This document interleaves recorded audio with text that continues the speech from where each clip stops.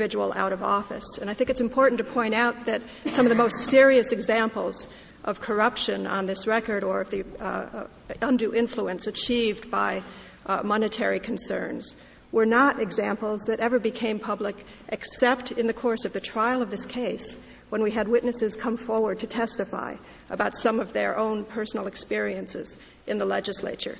By the very nature of the problem of candidates becoming unduly beholden to the interests that can provide the greatest sums for their campaigns, those kinds of incidents are not going to typically be a matter of discussion.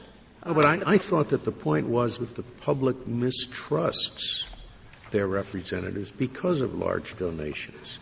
And I thought the point being made was, well, if that's the case and the public sees that this fellow has gotten a $10,000 donation, the public will say this fellow is in that corporation's or that person's pocket. But and I won't vote for that person. You don't have to show that out of the mouth of the candidate that he voted for the bill because he got $10,000. The mere fact that it's on the public record that he got $10,000, if what you say is correct, that people are worried about the corruptive effect of such donations, people should logically vote against that candidate who accepts so much money.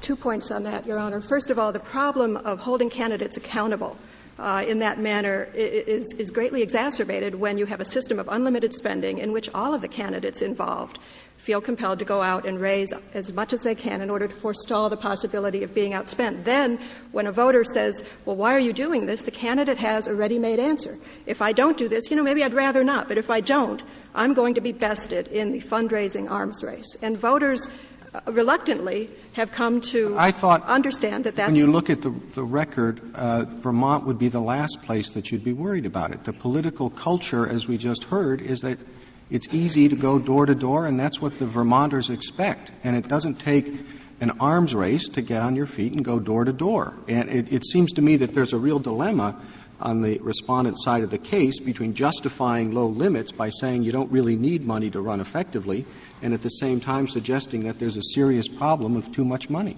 Well, but which is it? Well,